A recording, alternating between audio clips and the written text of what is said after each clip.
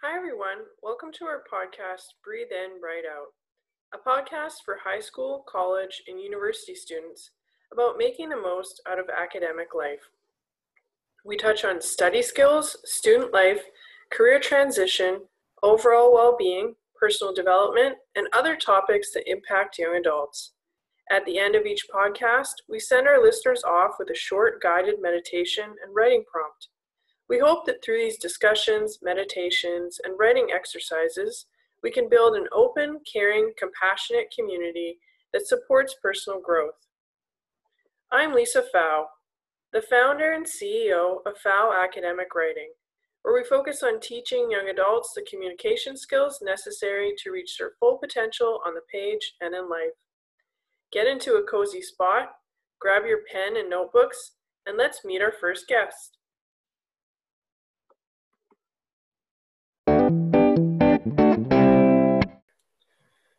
This week's episode discusses some of the mental health challenges that students encounter and strategies to create a healthier study environment. Despite campaigns put forward by governments and corporations in the last decade that encourage a more open discussion about mental health, there are still a number of stigmas and taboos that surround mental health concerns, particularly mental health struggles that are connected to addiction. During this episode, we hope to deconstruct some of these stereotypes associated with mental illness and addiction, and instead present an empathetic, compassionate, and sensitive framework to discuss the sometimes bumpy journey to mental wellness. This week's guest is Holly Smith, a Kanien'kehá:ka Mohawk of the Haudenosaunee peoples of the Six Nations and the Grand River Territory. She is an experienced clinical occupational therapist in the field of mental health and substance use, who currently works as a clinical manager at the Center for Addiction and Mental Health. She also recently established Indigenous Wellness Services, a mental health therapy and consulting business which offers a decolonized approach to mental health treatment. Holly is well versed in understanding the impacts of intergenerational trauma as it relates to Indigenous communities. She seeks to collaborate with organizations to enhance Indigenous cultural safety to improve service and engagement. She is passionate about creative self-expression and self-determination through writing, storytelling, dance, and music. Welcome to our podcast, Breathe In, Write Out, Holly. Thank you so much, Lisa, for inviting me to be a guest on your podcast. You're welcome. So you've been working in the mental health field for some time now. What kinds of struggles do you often hear that students face compared to those in other stages of life? Yeah, so being a student, typically, the majority of students are under the age of 25, and that's a really interesting time in people's lives because people are still finding out about their identity, their brains are still developing, and combined with a high stress period of time being in school, there's a lot of social pressures and expectations, either from family, from themselves. It's a highly competitive environment. And with the impacts of social media, there's a lot of kind of just social pressures. And in addition to the the upheaval that COVID-19 has been having on the kind of society as a whole, there's these additional pressures of just being a student and trying to manage workload, finances, home life, personal life, and just an overall kind of balance. Yeah, I'm seeing that a lot with my students. They're having a hard time because they aren't going out to class. Mm-hmm. Staying motivated is really challenging, and not seeing their friends, especially international students who are still here and, far away from their family. It's been pretty tricky. Mm-hmm. There's a huge impact of the impacts of social isolation and just kind of the disruption of normal routines and activities that people were engaging in. It's just things have kind of been really disrupted by the restrictions with COVID-19. And that can also have a lot of impacts on people's mental wellness and mental health. So I deal with a lot of students who are coming to me maybe after they've failed an assignment. Sometimes it gets to the point where they're on academic probation. And I kind of exist because the university is providing some supports to students, but not enough to kind of prevent them to get in that kind of situation. What what do you think is going on? Why do you think um, there are delays for students reaching out for mental health, or what kind of barriers do they face, just in general, and then maybe more so like during COVID? Mm-hmm. Yeah, I think there is a lot of stigma around the topic of mental health and mental wellness in general. And I think there's a lot of fear and anxiety around even kind of around asking for help or saying I'm struggling in this certain area or I'm having a rough time. And sometimes it's even difficult. I know that this is something that I dealt with personally, just knowing where to go to for help without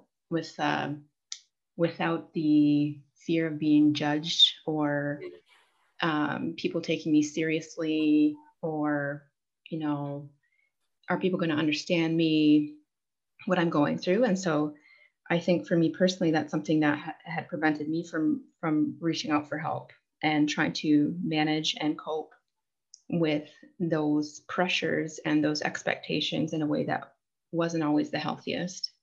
And so when those kind of pressures, they start to mount and increase, and then it gets to a point where things get really overwhelming and different areas of your life can become impacted by that. And sometimes it takes things like, failing an assignment or just things that kind of are a bit of a wake-up call that you need to be paying attention to, things like, your stress levels and your anxiety levels and different areas of where your life might be kind of going out of balance. Mm-hmm.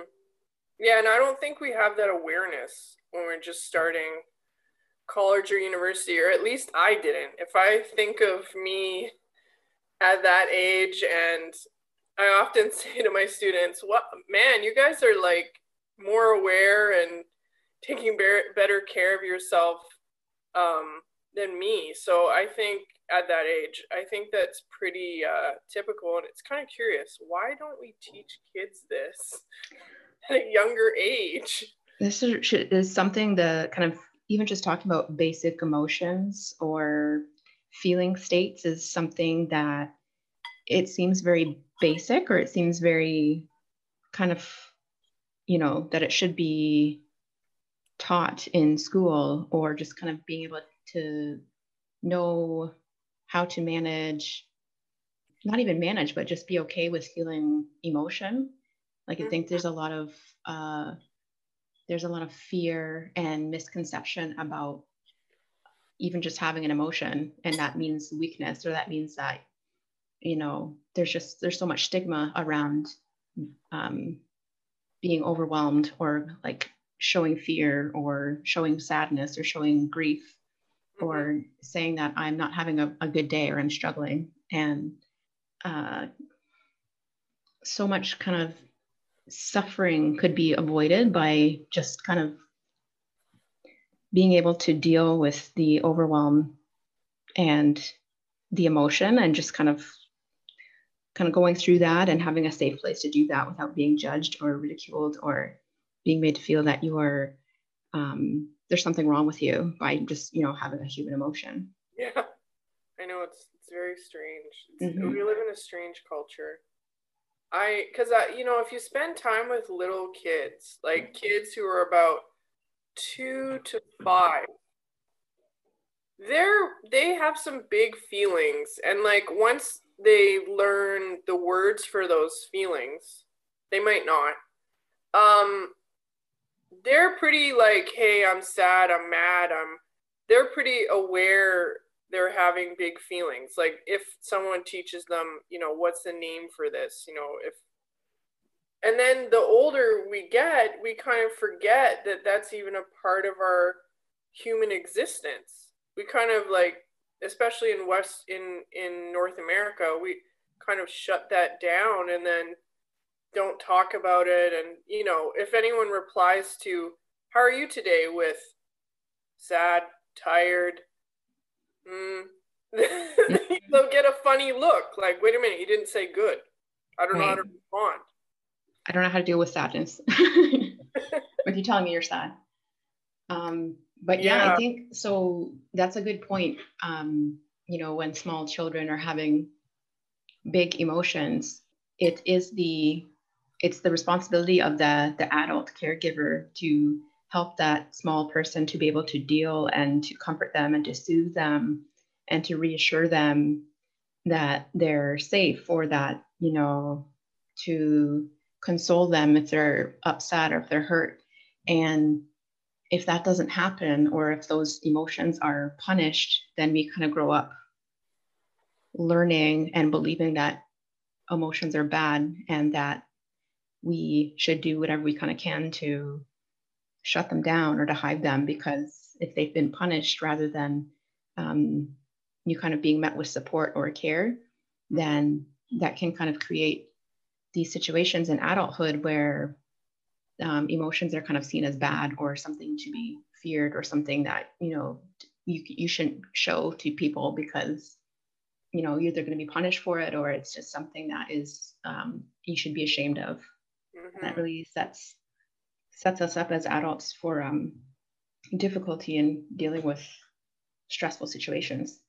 Yeah, we have no coping skills. Interestingly, I don't remember crying until I went to university. And it wasn't until I had a partner who was more emotionally open, and then it was like a safe place to cry. And so I've kind of like a old school family. We don't talk about, you can get angry because it's logical, but a lot of emotions don't exist. But I just want to put out there, for students who might be hearing this and be thinking, oh my God, that's me, I'm doomed. That you can heal these things through a lot of work, and there's resources out there that can help you to work through that. So I'm sure we'll talk about that more in the podcast, but just, there is hope. There's always a place and a time for growth. Mm-hmm.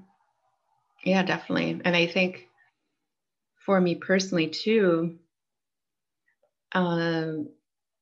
that's something that it took a long time for me to kind of come to terms with, was just the fact that how much I was struggling with my own emotions, or my own, anxiety or judgment, shame, guilt. And it took a long time to understand that those are feelings, those are emotion states that are telling me something about my environment, or I'm being triggered about something that happened early on that was really painful.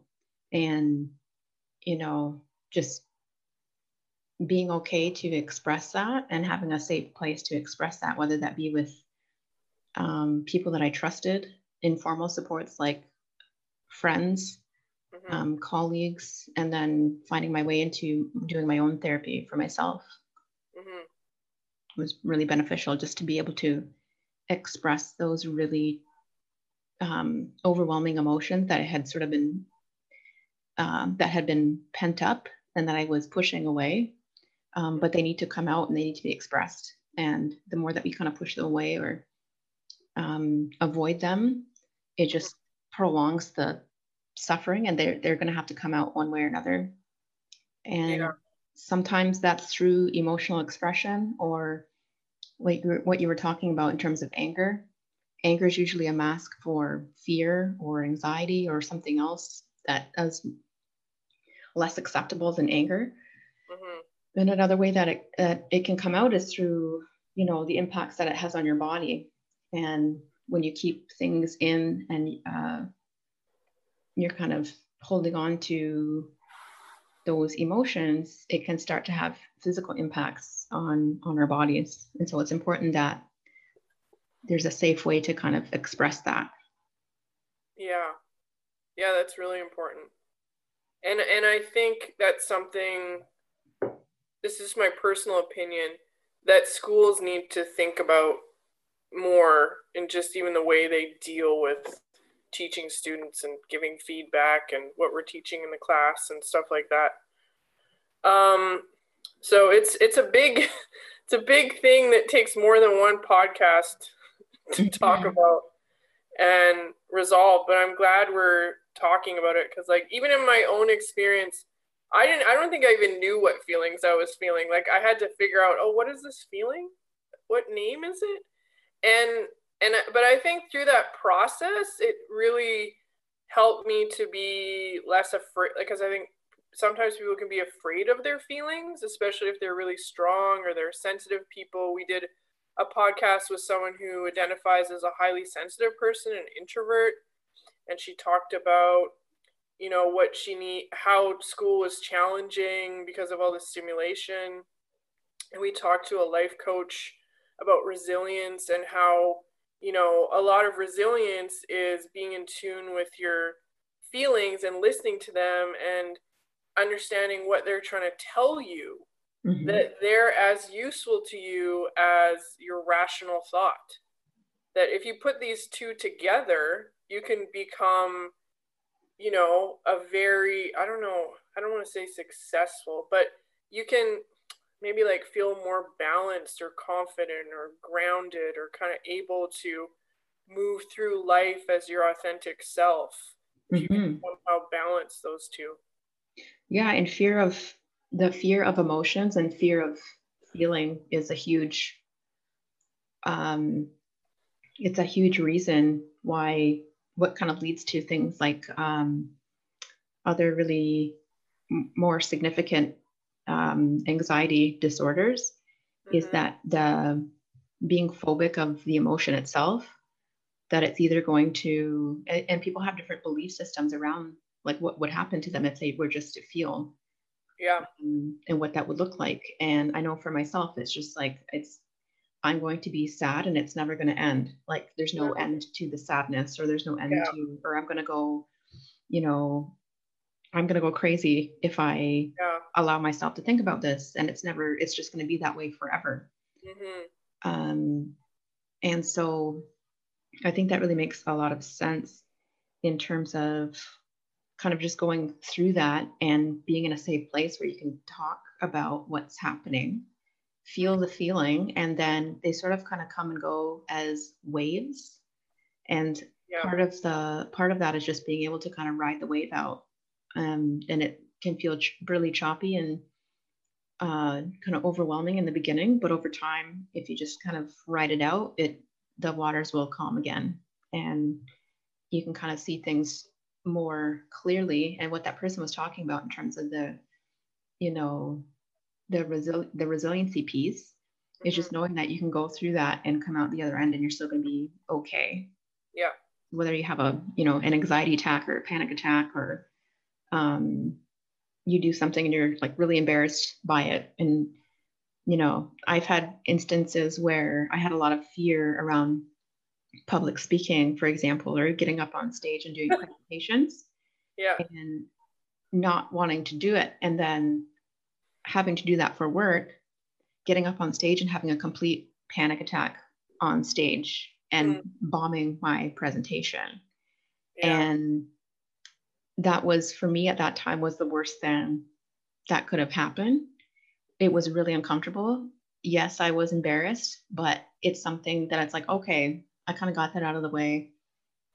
It wasn't so bad. Was it embarrassing? Sure. But I'm, the next time I got up on stage, it didn't go so bad. And then I just kind of kept on doing it. And that's where that resiliency piece comes in, by just kind of going through and being okay with accepting what you're feeling, and whether you're feeling embarrassed or whether you're feeling ashamed or guilty, or, all those emotions that we tend to not like to feel. Right. There's still emotions, just like the more positive ones like happiness or joy. Mm-hmm. Mm-hmm. And also, I think, just from the point of view of a teacher, is that these emotions are there to teach you things. They might be uncomfortable in the moment, but maybe that's because, it's kind of a way for you to not do the same thing the same way, depending on the situation. But the public speaking. So you got anxious, it didn't go well, you felt embarrassed. And in a way, those emotions are kind of like popping up to make you sort of sit there and reflect and think, okay, how am I going to do this differently? What can I do? What do I need? Do I need supports? Do I need to prepare more?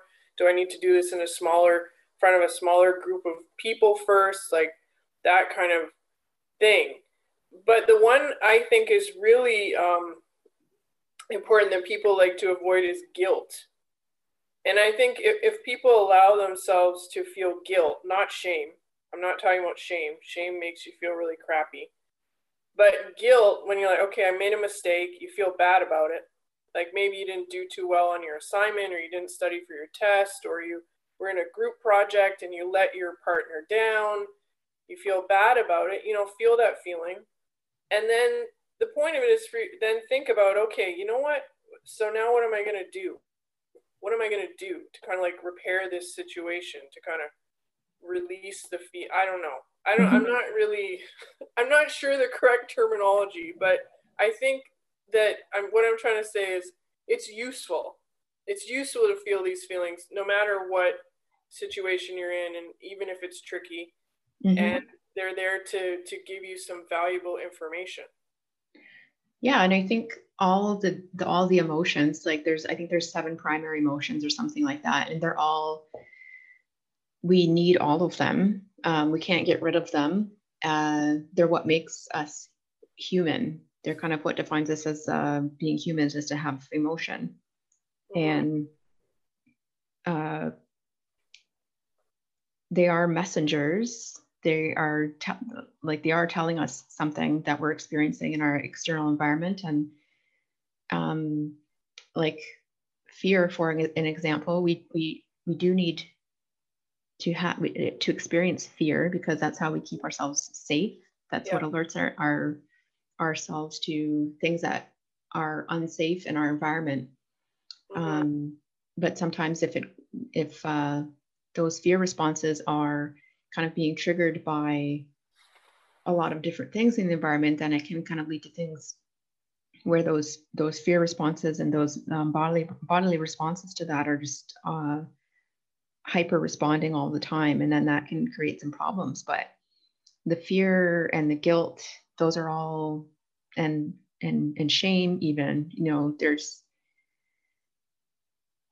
there needs to be a balance of those, and we're never not going to feel those feelings. And I think it's important to kind of just have some acceptance of that you're not always going to feel. Life isn't always about achieving happiness in the same way that, that's not living in balance either. Yeah. And I think things like social media they give the impression that there's people out there who are just living perfect lives. And what you see on social media is just, how they're living their lives. And it's a complete falsehood. And, there's a lot of different people are struggling with all sorts of things that you wouldn't really be aware of. And part of that is just feeling like you're the only one that this is happening to, and no one could possibly kind of understand what you're going through. But when really, this is a really universal experience that most people grapple with every day. Yep. Yeah, it's just being a human. Mm-hmm. Being a human is tough. Mm-hmm. Yes, it is. There's a lot of ups and downs. Yeah, and there's a lot of suffering in human life, no matter who you are. There's challenges, there's loss, there's all kinds of things that we need to draw on supports and our support networks and our support systems and our families and friends and chosen family, and to get through those times, because it's to be expected that there's going to be difficult times and good times as well, and everything in between there. Mm-hmm. Yeah, and I think something I struggled with when I was younger was feeling like when those bad times would happen, which are just a part of life. I mean, we can't avoid death. So far, we haven't figured that out. We can't, I mean, people are going to break up with you. Friendships sometimes fall apart. Sometimes you try something, it doesn't go the way you wanted, and you quote unquote fail, although I'm not sure that's a failure.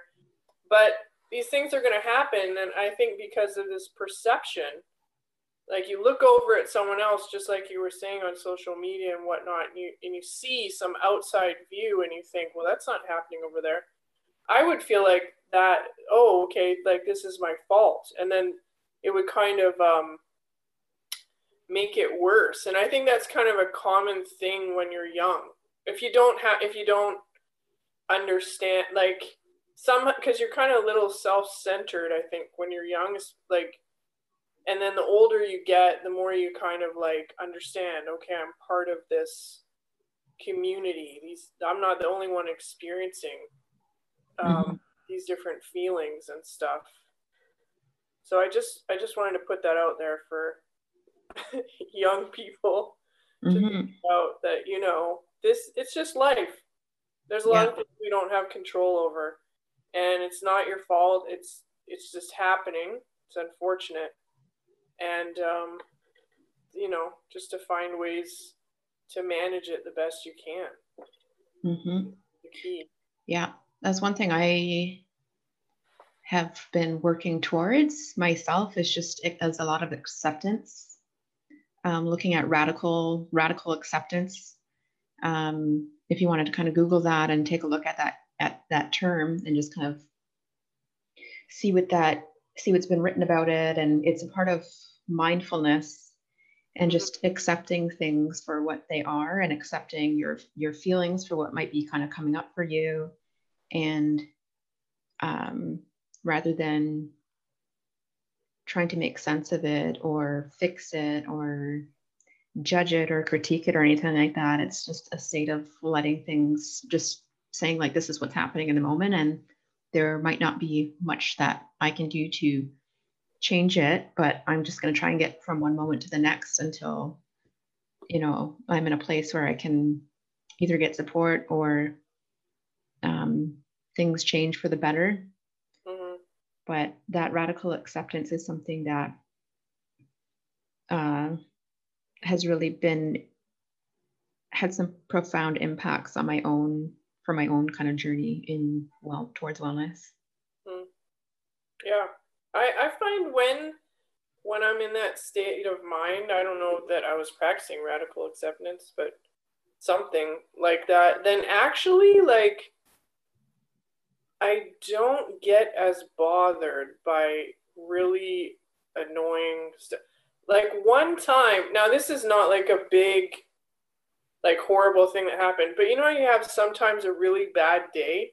And one day, like, I was going to go for a first date with someone, and I got on the bus, and the bus was late, and somebody told me off on the bus, and I'm walking home, and just as I get to the doorstep to go in and to like change, another bus came by, and it had rained, and a tidal wave of mud just came and hit me. And instead of being, upset, I just burst out laughing. And I said, you know what, universe, like, what is up? Is you just playing a joke on me today? And so I think, when you kind of, in that moment, I think I kind of let go of control, because, all these things had happened, not according to my plan for the day. And I just burst into laughter because it was like so obvious. Yeah. Yeah. Because I think some, like, those kind of things, just these frustrations that happen one thing after the next, and it just feels like the universe is messing with you, or, you know, it's just not going your way. And my previous way of responding to that would have been with frustration or with anger. And the one thing that I've learned is that it actually, that doesn't make me feel good. It doesn't change the situation. It doesn't make me on time. It just puts me in a worse mood. Right. And sometimes all you can do is just, well, for me too, like just laugh about it or bring some humor into it. And that can be helpful to just, you know, get through the situation. Yeah. Humor is a good way to cope. Definitely. Yeah. I have kind of a dark sense of humor. I think it helps. But you know what, I find the same, I haven't run into this situation all the time with the frustration with my students. Of course, you know, they're working on a paper, and very few people start their papers, you know, well in advance. So you're always at the last minute, oh, this and this isn't going to be perfect, and oh, something happens, you know. And I just try to be like, okay, you know what, here's where we are. We're just going to do our best, get it out there, hand it in, let it go. Yeah. And then next time, maybe start a little earlier so we can account for these things that are going to happen in life that are going to disrupt our project. But it's not the end of the world, you know. Just and if you're freaking out, you're actually taking the energy away from creating the product that you're trying to create. But oftentimes people think, you know, oh, worrying is somehow going to get you the end result you want, but actually it's taking away the energy. There's a really good quote that someone told me that was like, worrying is just the misuse of imagination. Yeah, that's so true. I think that's a fallacy that I believed when I was in school as well, is that if I wasn't in some sort of panic, then I wasn't working hard enough, or, you know, or I need to be suffering or putting myself through like such a state of anxiety. And if I'm not at that state, then I must not be working hard enough. Yeah. And it doesn't need to be that way. It doesn't need to be that way. And the struggle with perfection and things being perfect as well is, it's never going to be perfect. Things are never going to be perfect. And that's something that, you know, I've also struggled with and have grappled with. And just being okay again with that acceptance that this is just, it needs to be good enough. You have to have a good enough effort. You need to put your best effort in, and that's good enough. It doesn't have to be perfect. And even if you're working on things a little bit every day in small chunks, I also have a problem with procrastination and leaving things to the end.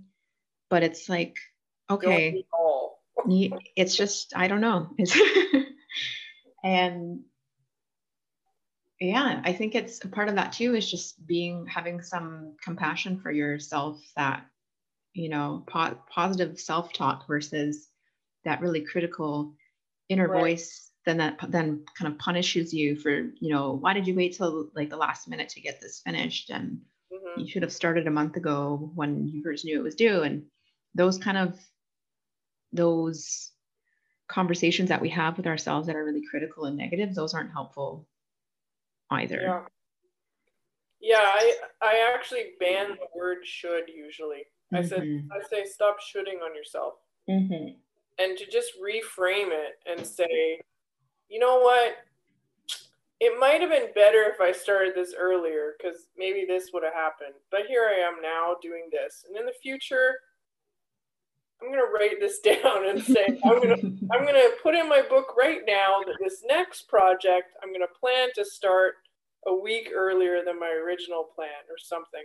But, or like I needed to do this, or I wanted to do that, instead of like should. So you're not having that critical kind of banter in your head that steals your creative energy. I know that you mentioned you use creative expression, and I personally do a lot of journaling, and I write poems and stuff. How does that kind of help with the therapeutic process? Well, I think for me, it can be difficult, and just like working with people in the mental health field as well, it's very, the mental health system, it can feel very clinical, and it's a lot of either filling out forms or doing an interview with somebody where you're asking questions. Mm-hmm. And like you had said in the beginning of this podcast, like sometimes it's difficult when you ask somebody how they're feeling to be able to put that into words, what it is that's kind of going on for them, especially if it's that's kind of new territory for them to kind of be thinking about what am I feeling, or what is happening, or what am I struggling with, so that it can be really difficult. It can kind of, that process can create a lot of anxiety as well. And so offering other avenues for people to express themselves, whether that be through writing or singing or walking through the woods, for example, or just going for a walk, or just doing some sort of activity where you're not just focusing on the words, you're actually using different parts of your brain. Things can kind of come up a little bit more intuitively or naturally, rather than just kind of sitting in an office and asking somebody how they're feeling. Yeah. Yeah, I think movement is very connected to your mental health. So I went through a period in my life where I experienced a loss, and whenever I would go swimming, like I would be fine during the day and I like swimming. Whenever I go swimming, I would start crying. But the thing is, it'd be fine because I was underwater in my goggles and nobody could see me. So I would just swim and cry. And somehow I would come out of the pool feeling, physically refreshed from the moving around. But also it would sort of clear some mental blocks, like something was in there kind of sitting. And through the movement, it released it. And I would feel a little less grief from that swimming a kilometer or whatever. Yeah, the physical movement, it releases these natural endorphins and chemicals in our bodies that are really helpful to kind of move us through those processes of overwhelming emotion, and things like grief and loss, and anxiety and traumatic events, they can kind of they can impact us physically, and they can sit in our body in a different way. And sometimes it takes that physical exercise and movement to move that through and to be able to release it in a really therapeutic way. Yeah. So we've talked a lot about feelings, and some people may be listening and be like, oh, you know what? That's how I feel. Okay, this is normal. Or maybe they're concerned about a friend or a family member who they feel like, I'm worried about this person and their kind of how they're coping with their feelings. That can be a delicate thing to bring up or talk about. What would you suggest to someone who is worried about and wants to kind of bring up these topics with someone close to them? Yeah, it's definitely can be a delicate and sensitive topic, especially if the person that you're concerned about, maybe they don't have an awareness of, how they might be impacting themselves or impacting the other people around them. And so it can be kind of a sensitive topic.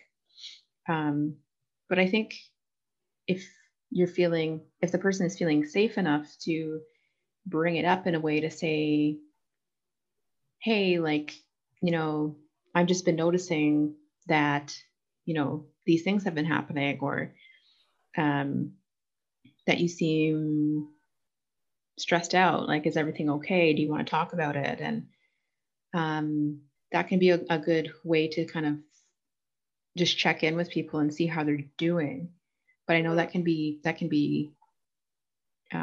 tricky because, you know, as we talked about earlier, just the fear of emotions and the fear of feelings, like somebody saying, actually, no, I'm not doing well, or I'm not feeling well.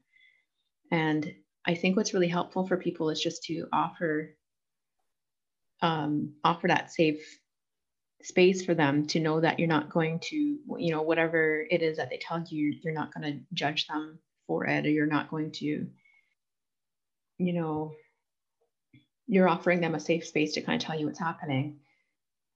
But yeah, I think first and foremost is having your own skills, your own kind of tools to cope in a good way.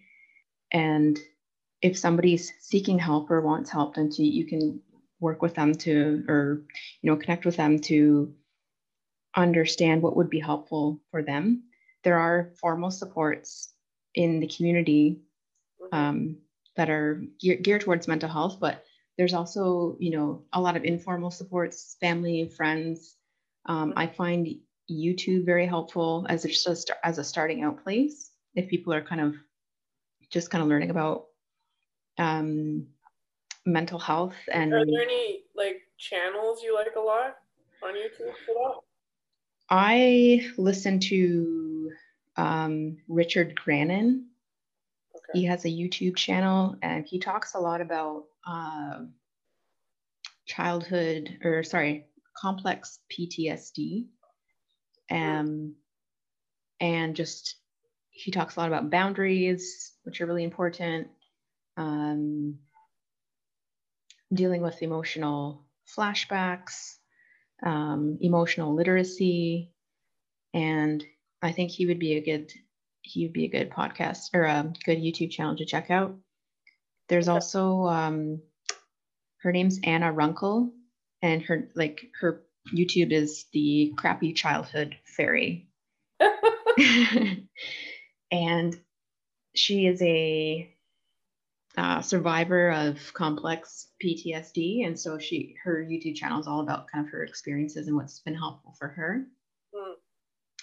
As there's all sorts of you know, topics and people with lived experience who have gone through these kind of different challenges. It's important to kind of do your research and your, you know, at your own discretion. But I find that YouTube is a good place to kind of get started in learning about some mental health topics and ways to approach, you know, people if they're struggling. It's a good, yeah, and you know, usually my students like videos. But I think I don't know if you have a suggestion, but on YouTube, it can be tricky because there's all kinds of stuff, just like on the internet, whatever. Yeah. What kind of tips or things could someone look out for to kind of discern, is this like a reliable or reputable source, or is this just like someone ranting or having opinions about something? Is there anything like intuitively or like anything that could help people to sort of sort that out?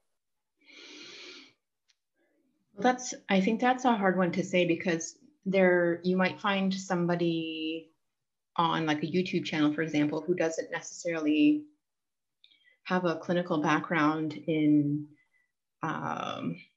mental health or counseling, but they have a lot of lived experience. Okay. And you know, it's difficult to answer, because I think it just depends on what is relevant to you and what speaks to you and what you find helpful. Because there's YouTube channels where they're from clinicians or therapists, psychotherapists.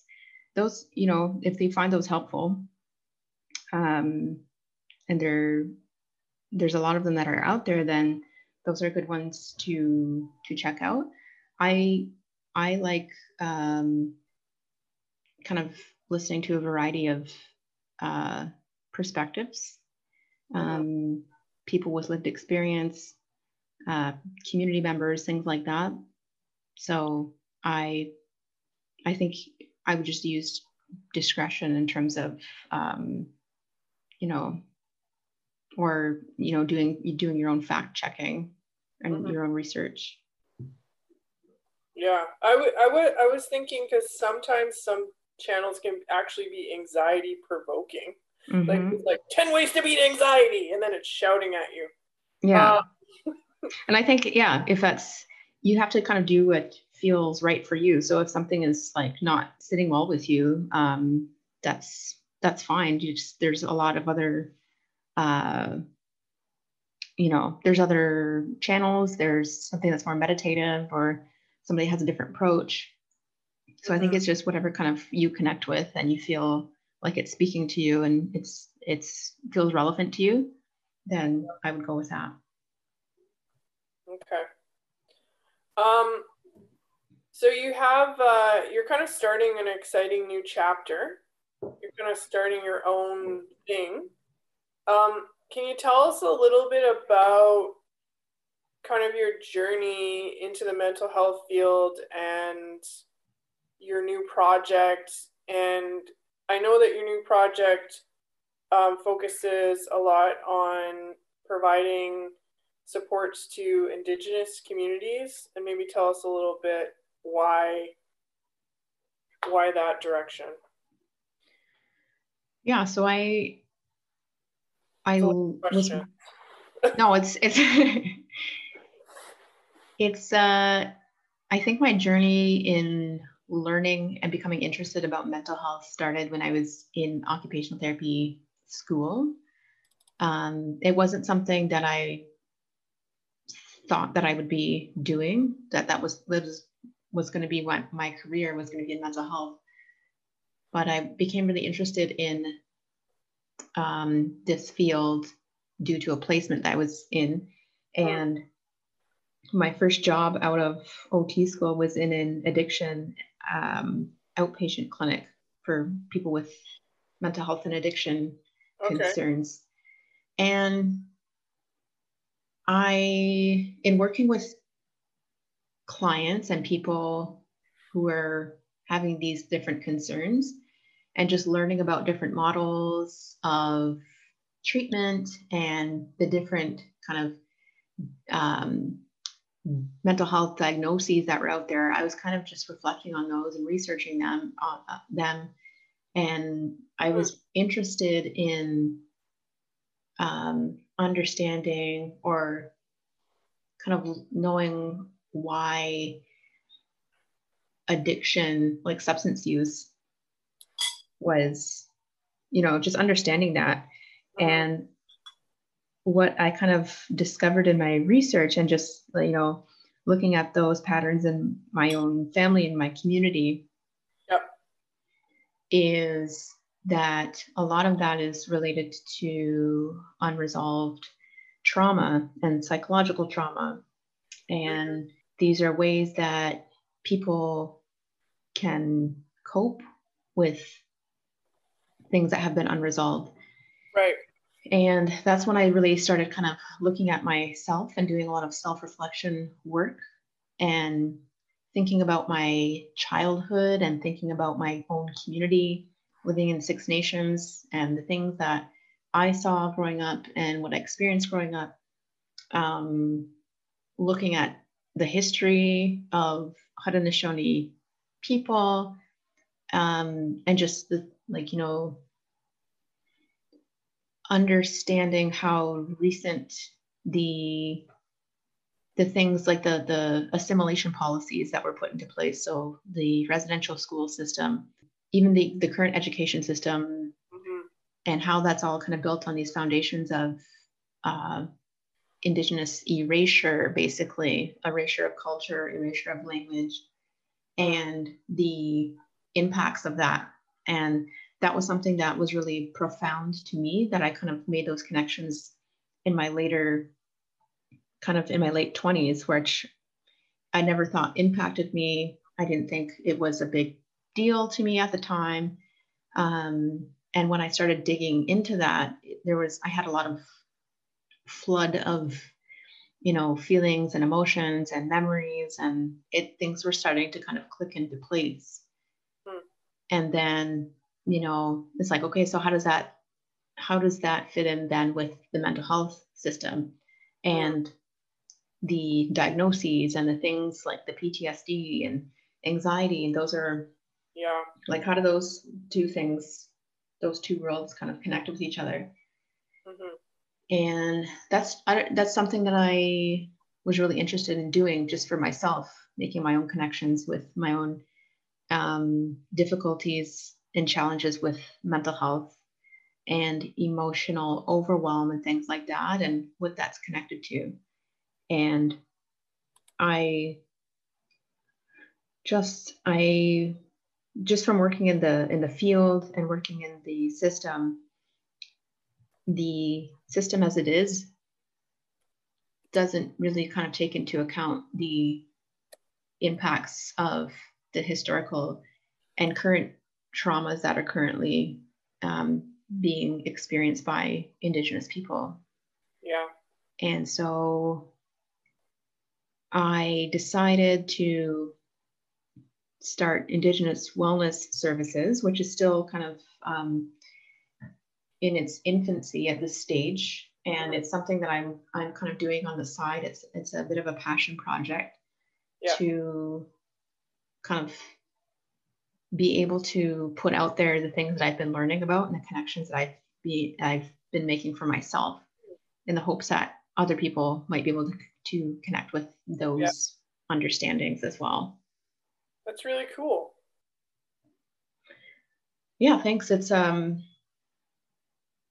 that I'm really interested in as well, like just understanding about the body and mind connection, the impacts of reconnecting with culture and identity, history, the history of land, the history of, people, and how that all ties in with mental health and wellness. I think it's really interesting. Yeah. I think it's more important than we often think. I mean, I grew up in the countryside, so I feel it when I'm in the city. I have to go in the trees, and then I feel better. So just when you said about the land, and then I think we forget we're all connected, especially when we're in big cities. Kind of even I live in an apartment, a condo, and everybody's in their little unit. But actually we're like so close to each other. Why don't we come out and like realize we're a community, talk to each other, and so all these things, history, connection to land, I think have a big impact on our mental health, and it's something we need to think about more. So on that topic, what kind of, it seems like your current this project, this passion project, it's filling a gap. You're trying to fill a gap, maybe a gap you discovered in your own healing process. What other gaps do you see, especially in terms of providing adequate support to students who might be a minority student? Maybe they're an Indigenous student, Black student. They feel that, they don't feel heard, or they feel unsafe. Kind of what can we do? I think the gaps within the mental health care system in general is that it's a bit of a one size fits all approach. And so even the mental health services that are offered on campuses, for example, they're not going to meet the needs of everyone. They're not going to be relevant. People aren't going to connect with them in the way that they were kind of intended to. And so, when I can just think of personally trying to connect with mental health supports when I was in school, and just not really being happy with what was available at that time. And I know that there's been some improvement in the accessibility of that. I don't know to what extent, but just having, there being safe spaces for Black, Indigenous, and other racialized folks to be able to have access to peer support workers or elders or traditional people or people of their kind of faith tradition there to be able to talk to somebody who represents them and they can kind of see themselves they represent their community, somebody who is just, there's a familiarity to them. That's something that I feel is missing kind of in the mental health care system as a whole. And, particularly on college, university campuses as well. There needs to be an abundance of safer spaces and I think more informal mental health supports as well, because the formal supports can often feel, sometimes you need some support to even access those because they can feel a bit daunting or intimidating. I mean, I've been through that. You have to go in, you fill out a form, you're waiting there, you think, oh my gosh, is someone going to see me? I mean, you don't know what's behind the door. It's kind of like the Wizard of Oz and the curtain. You don't know what's behind the curtain.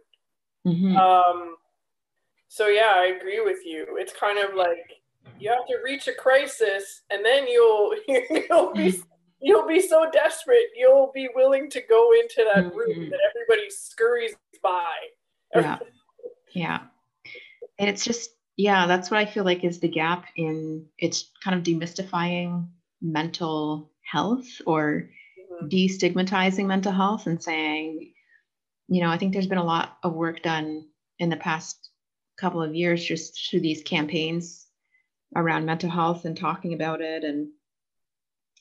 But there needs to be, I think, just more informal supports as well, and people educating themselves and around emotional literacy and their own emotional literacy, and people kind of taking responsibility for themselves and for their own mental health and wellness, so that we can also be supportive of other people and be empathetic to what people are going through, and that people might be struggling. Right. Yeah, that's a really great point. I like that a lot. Because I'm thinking about, we do so much for physical health. Everybody's going to the gym, we talk about diets, we admire people who are really physically fit.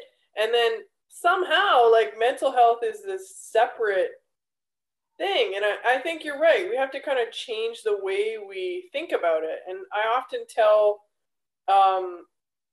my students, if they're struggling and they want to talk to me about this kind of stuff, something I tell them is, listen, I go and see a therapist regularly, and I tell them it's like going to the gym for my mind. It doesn't mean that I have a lot of, I'm necessarily going through something. I'm actually doing this as maintenance. I'm investing in these different things in the same way people invest in eating healthy and, going for a jog or lifting weights or getting enough sleep, that this is just part of being a healthy human being. And you don't need to go into a counselor's office to take care of it, the same way you don't need a personal trainer, to be physically fit. But you need something.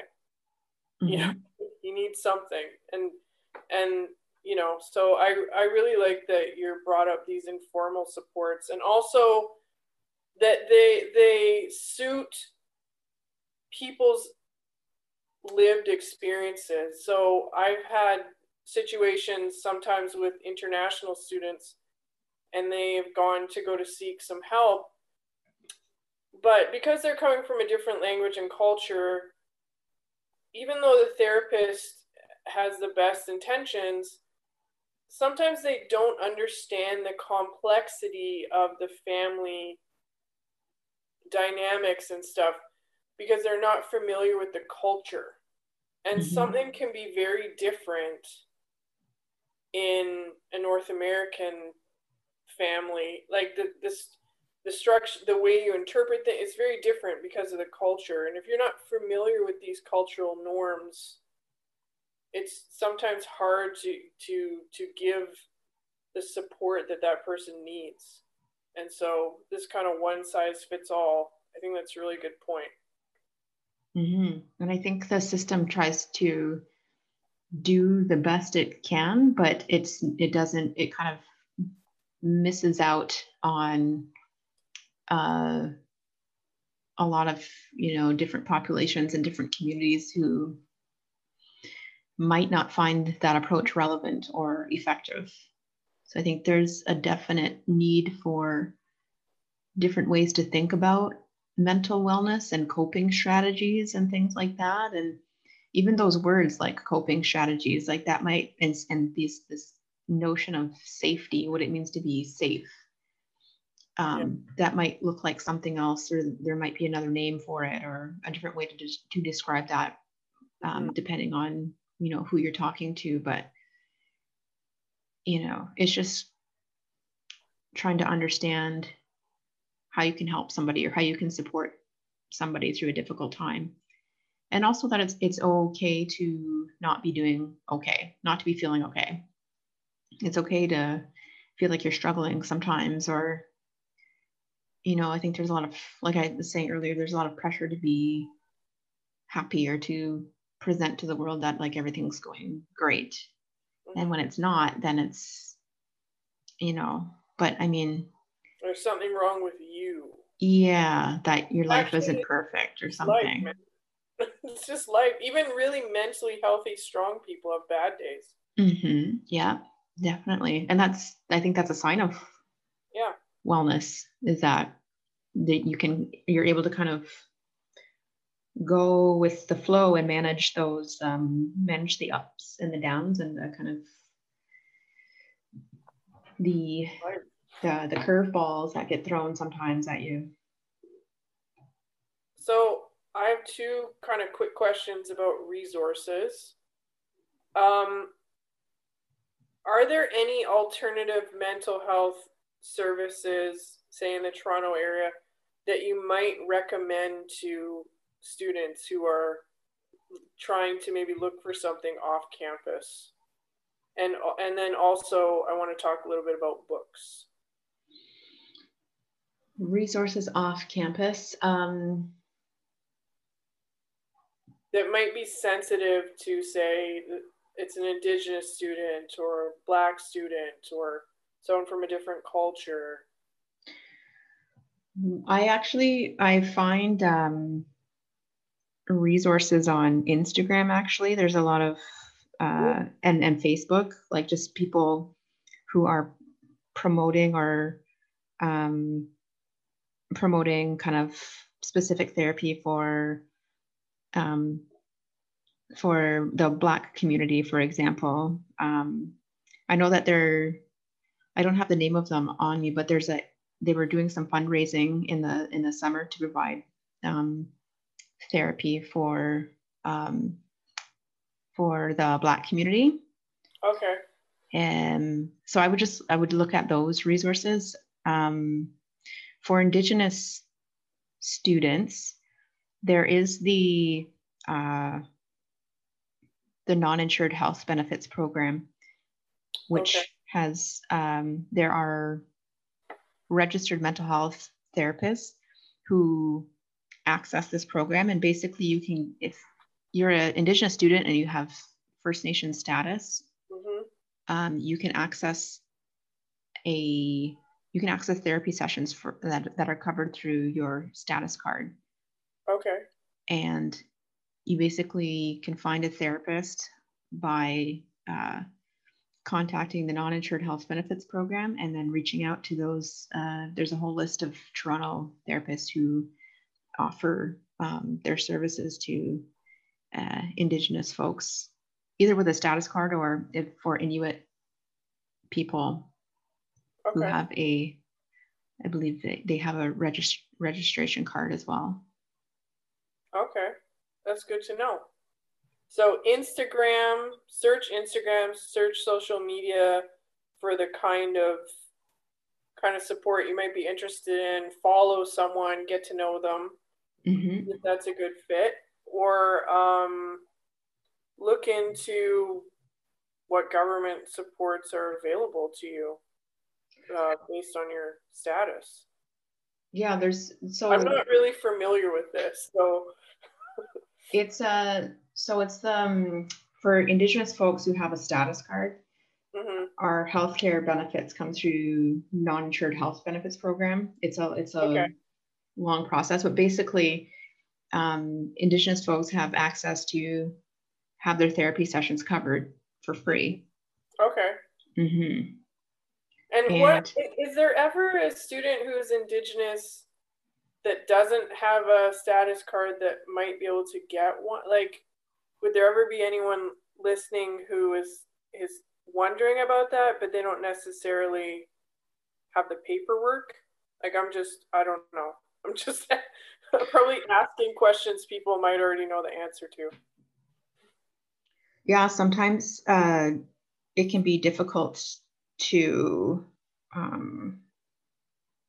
It's a long process, basically, to access that for people who, for whatever reason, have lost status or their family has lost status. Okay. I'm not sure what the process is to get that back, but it can be a long process, and yeah, I'm not too sure about that. Who someone might contact? Would they just contact the? About the status card, Yeah. it would be Indigenous Affairs. So the federal government. Mm-hmm. Okay. And what if someone identifies as Indigenous but doesn't have a status card? Like, what options are there? Do you know of any in the community? There's Anishinaabe Health Toronto. Okay. So they're kind of a community health service, and they offer primary, like, physical and mental health programs.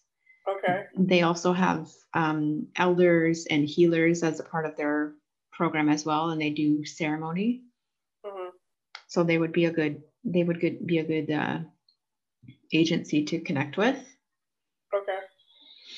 And Native Child and Family Services of Toronto. Okay.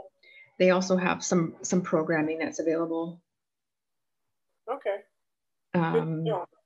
Because someone might be Indigenous but not from Canada, and then they can't access. Mm-hmm. Yeah. Good to know they could maybe check out some of these community groups. Mm-hmm. Yeah.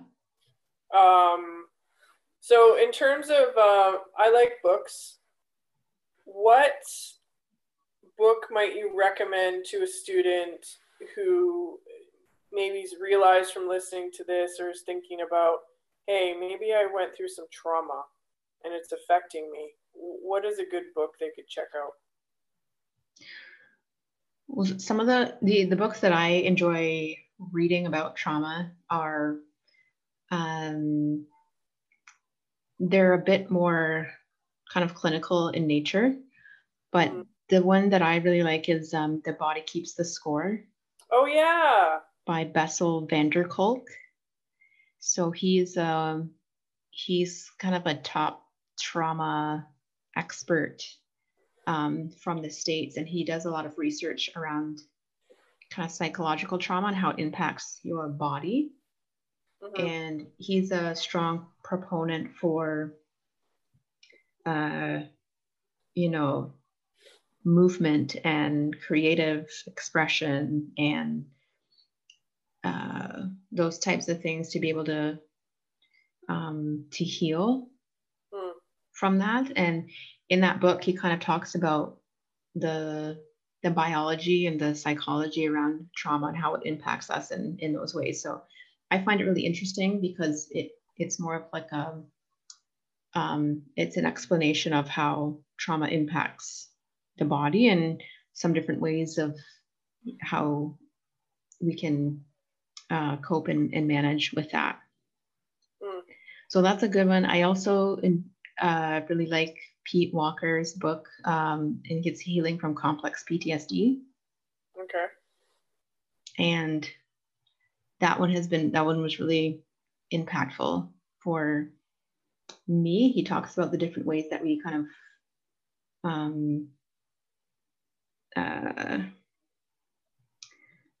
the ways that complex PTSD creates ways in how we kind of respond and interact with the world. And I got it on an audio book, and it's completely, I was fascinated with it. Okay, great. And he's also a survivor of complex PTSD as well. So it's kind of coming from somebody with that lived experience background as well. So you have kind of a more academic book recommendation and then kind of combo, academic and lived experience. Mm-hmm. Yeah, Pete Walker's also a therapist as well. So he's a therapist as well. He's also done a lot of healing from complex PTSD. Okay, cool. So thanks so much for joining us, Holly. Oh, it's been a great pleasure to chat with you about mental health and mental wellness. It's something I'm really passionate about. So thanks for having me. You're welcome. So if anyone wants to find out more about Holly and her new project, she has a bunch of different ways you can find her. Probably the best way is her website, which is www.indigenousoT.com. And you can email her at holly.smith@indigenousot.com. She's also on LinkedIn and Instagram at indigenous_OT. So check her out, check out her new project, see if she can help you in any way. And if anyone has a question or inquiry or anything about this podcast, is it okay for them to just shoot you an email, Holly? And that would be great. Okay. So stay tuned, everyone, for a brief meditation and reflective writing exercise.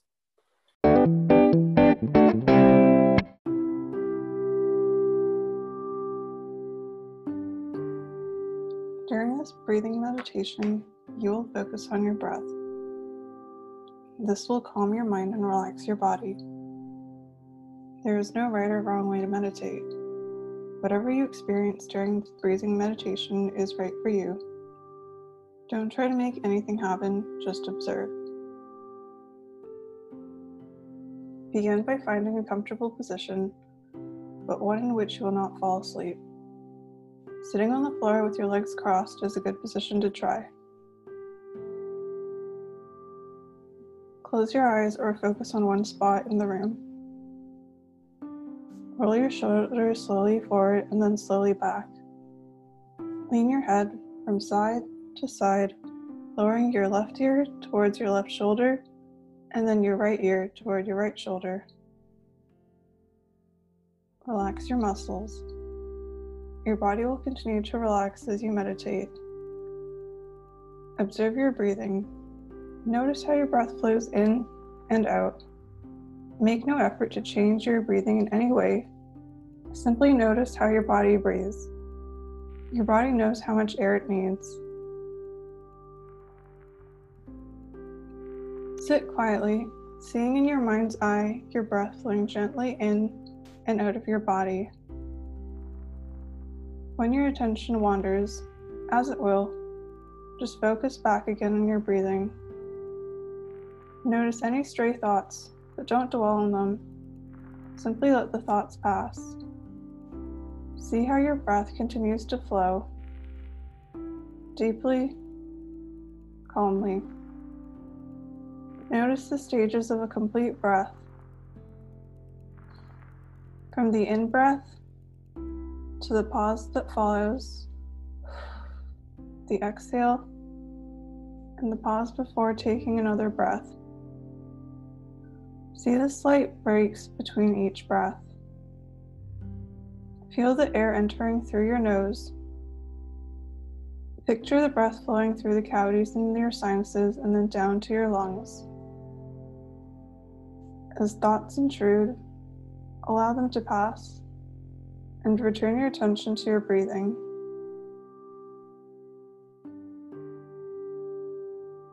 See the air inside your body after you inhale, filling your body gently. Notice how the space inside your lungs becomes smaller after you exhale and the air leaves your body. Feel your chest and stomach gently rise and fall with each breath. Now as you inhale, count silently. 1. As you exhale, count. 1. Wait for the next breath and count again. 1. Exhale. 1. Inhale. 1. Exhale. 1. Continue to count each inhalation and exhalation as 1.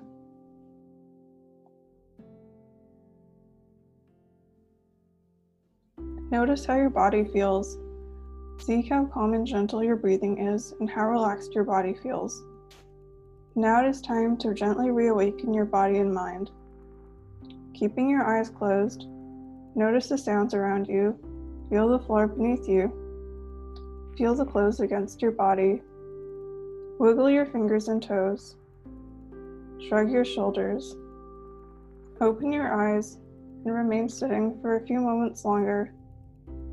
Straighten out your legs and stretch your arms and legs gently. Sit for a few moments more, enjoying how relaxed you feel and experiencing your body reawaken and your mind returning to its usual level of alertness. Slowly return to standing position and continue with the rest of your day, feeling re-energized.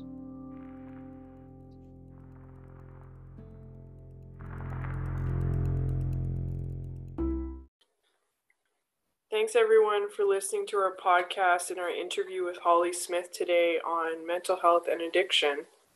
I hope that you are feeling relaxed and grounded after that meditation and you have your pens and paper ready for a quick writing exercise.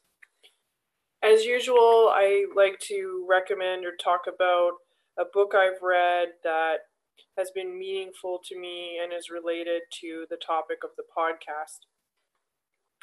And today, the book I want to talk a little bit about is called The Places That Scare You, A Guide to Fearlessness in Difficult Times by Pema Chodron. And Pema Chodron is a Buddhist monk. She has a few different books. And I really like this book. I read it during a difficult time in my life, and it taught me a lot about what compassion is and kind of why it's important to cultivate it in yourself. And that actually the more compassionate you are for yourself, the more compassionate you can be for others.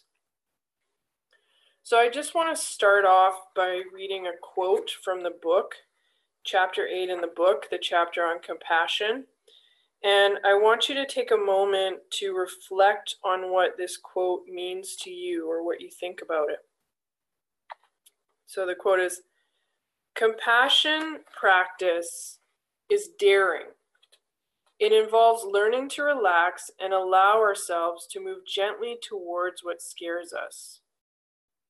The trick to doing this is to stay with emotional distress without tightening into aversion, to let fear soften us rather than harden into resistance."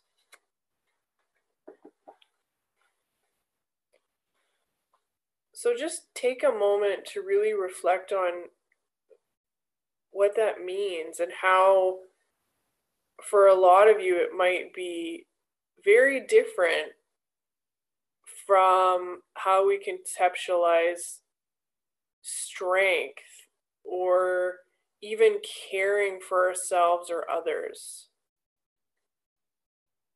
You can pause the podcast if you like. So the second thing